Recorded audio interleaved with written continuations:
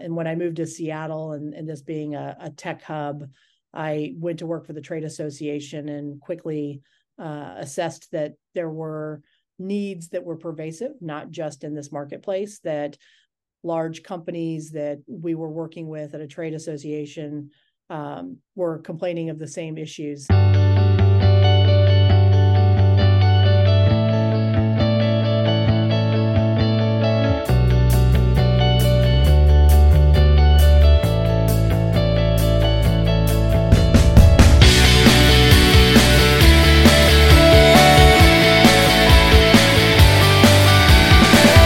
So welcome to the Meaningful Jobs podcast season 3. I'm your host Adrian, and today we're extremely honored to welcome Jennifer Carlson, who is from Apprentice, and we'll talk a little bit more about her role in recruitment and her career. So how are you doing, Jennifer? I hope you're well. Lovely. Thank you so much. So before we talk a little bit about what you're doing now, can you tell us about your career? So how did you get into recruitment in the first place? Ooh. I don't even consider what I do to be recruitment, but I got into this space. Or HR, maybe. Or that. Yeah. But on the career front, I came from a wide range of backgrounds, but the one most relevant is insurance and running large P&Ls and working in AIG, progressive large companies, and was a co-executive sponsor in a technology platform migration as a business lead. And it was evident that we are lacking in diversity in that category at the time, and this is many years ago, and that we simply could not find enough talent to do the work. And in my experience moving forward and in all of the companies that I had been with, I had done a lot of role development and creation of the positions that I was in. And when I moved to Seattle and this being a tech hub, I went to work for the trade association and quickly assessed that there were needs that were pervasive, not just in this marketplace, that large companies that we were working with at a trade association were complaining of the same issues, not finding enough people, and certainly not able to develop or retain diverse candidates in the tech sector. And none of the programs that I had seen working across the country were scalable. So that kind of prompted the creation of something new. And I like to be disruptive. So that didn't really put me in a position of HR. It put me in a position of creating a business solution that happens to have some facets of recruitment and HR attached to it. So was it your goal to become a businesswoman when you first started your career, or is this something that just sort of came upon you? No, I've always wanted to be a business lead, if not a business owner. I enjoy the creation of something new and that kind of sense of ownership and entrepreneurship and being able to do that. More than that, I think it's also whether it's disruptive, whether it's new, it's an opportunity to also give back and feel good about what I do every day and feel that there's a personal engagement and reward level for that.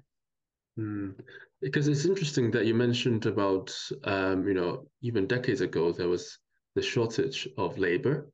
And it's a bit similar to now where, even though, the economy might not be in the best place, but a lot of companies are still reporting issues of hiring the right talent. So do you see any parallels between, what happened a few decades ago in terms of talent mismatch and what's going on nowadays?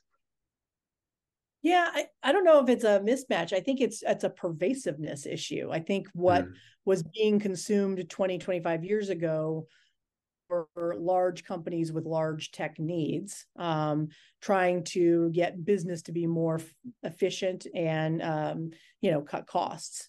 And that put a strain on a system that wasn't as pervasive in its day. So there weren't as many to pull into those roles.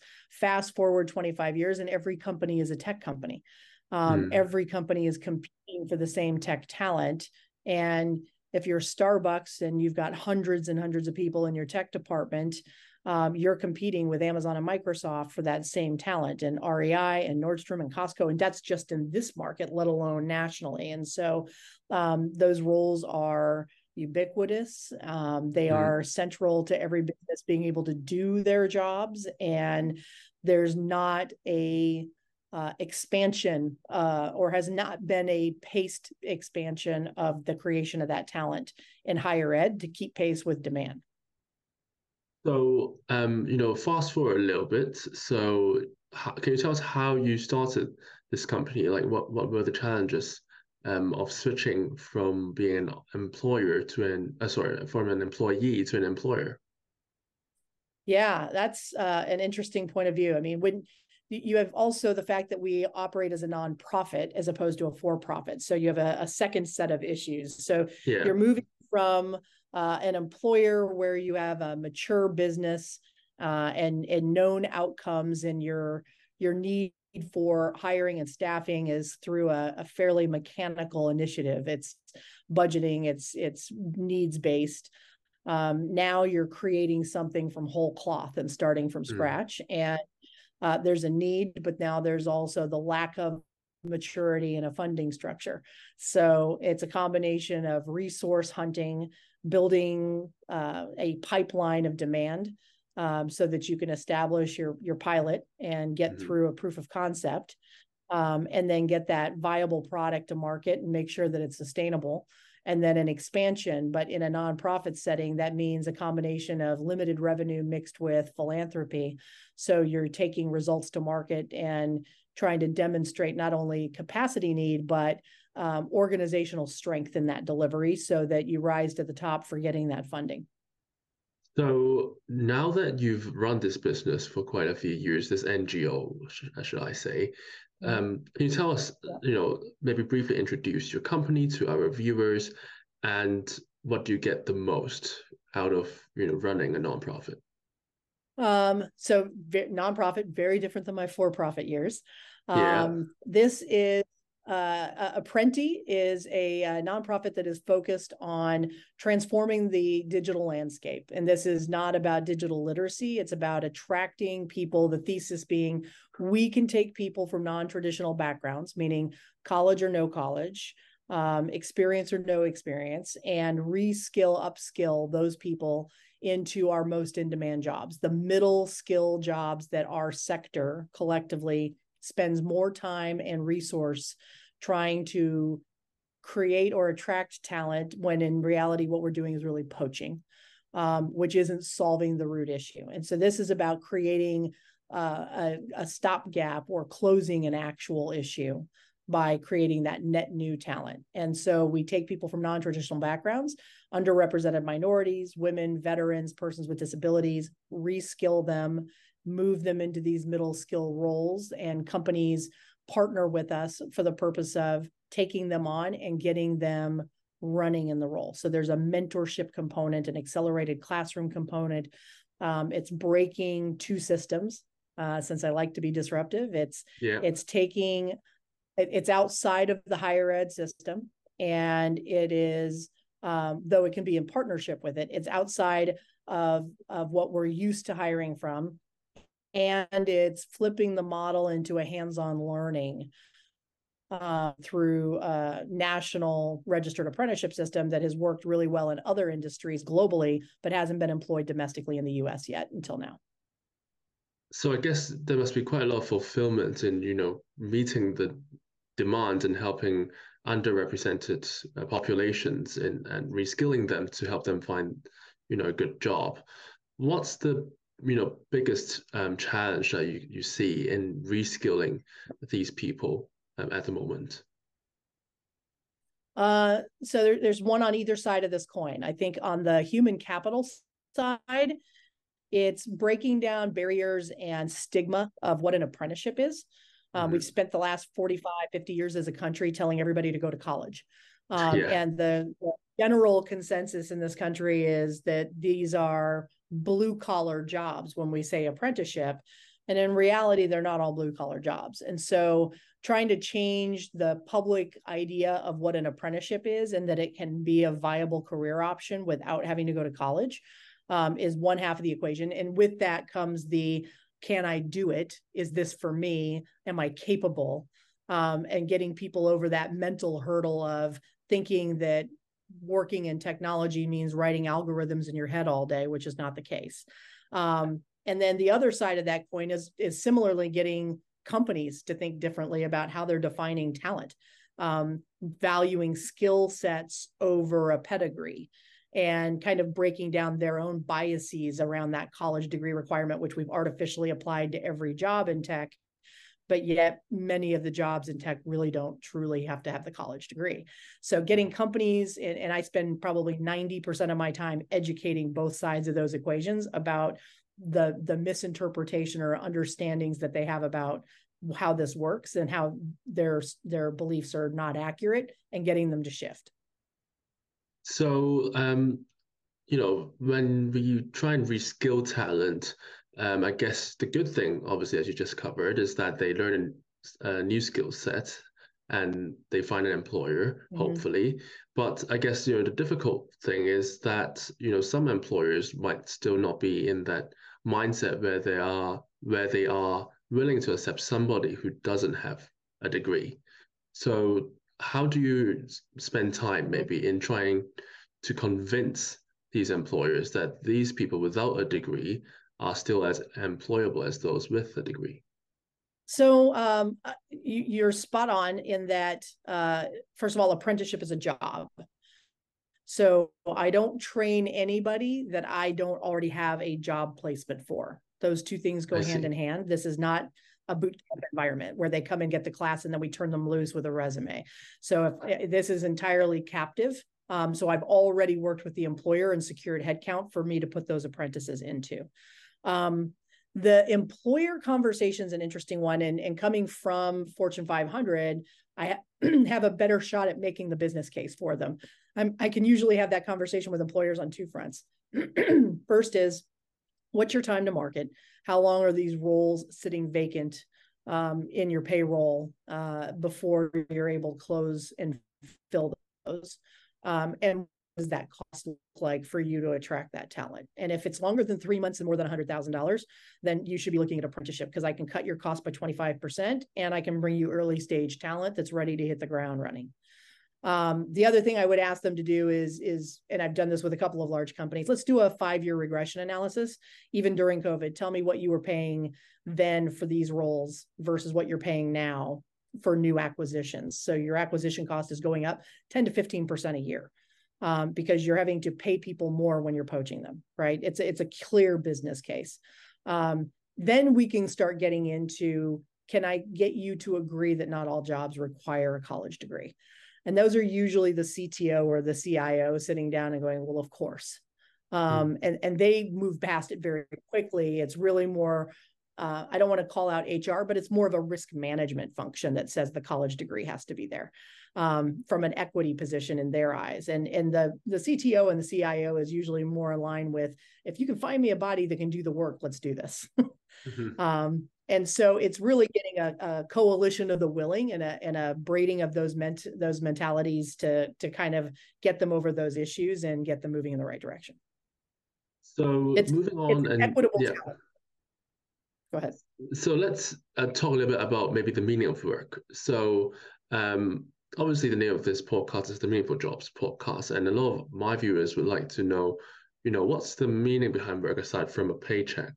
So when you train these talents that you've got to then put them in touch with employers, how do you motivate them? And for yourself, like, how do you see your meaning in the work you do aside from a paycheck?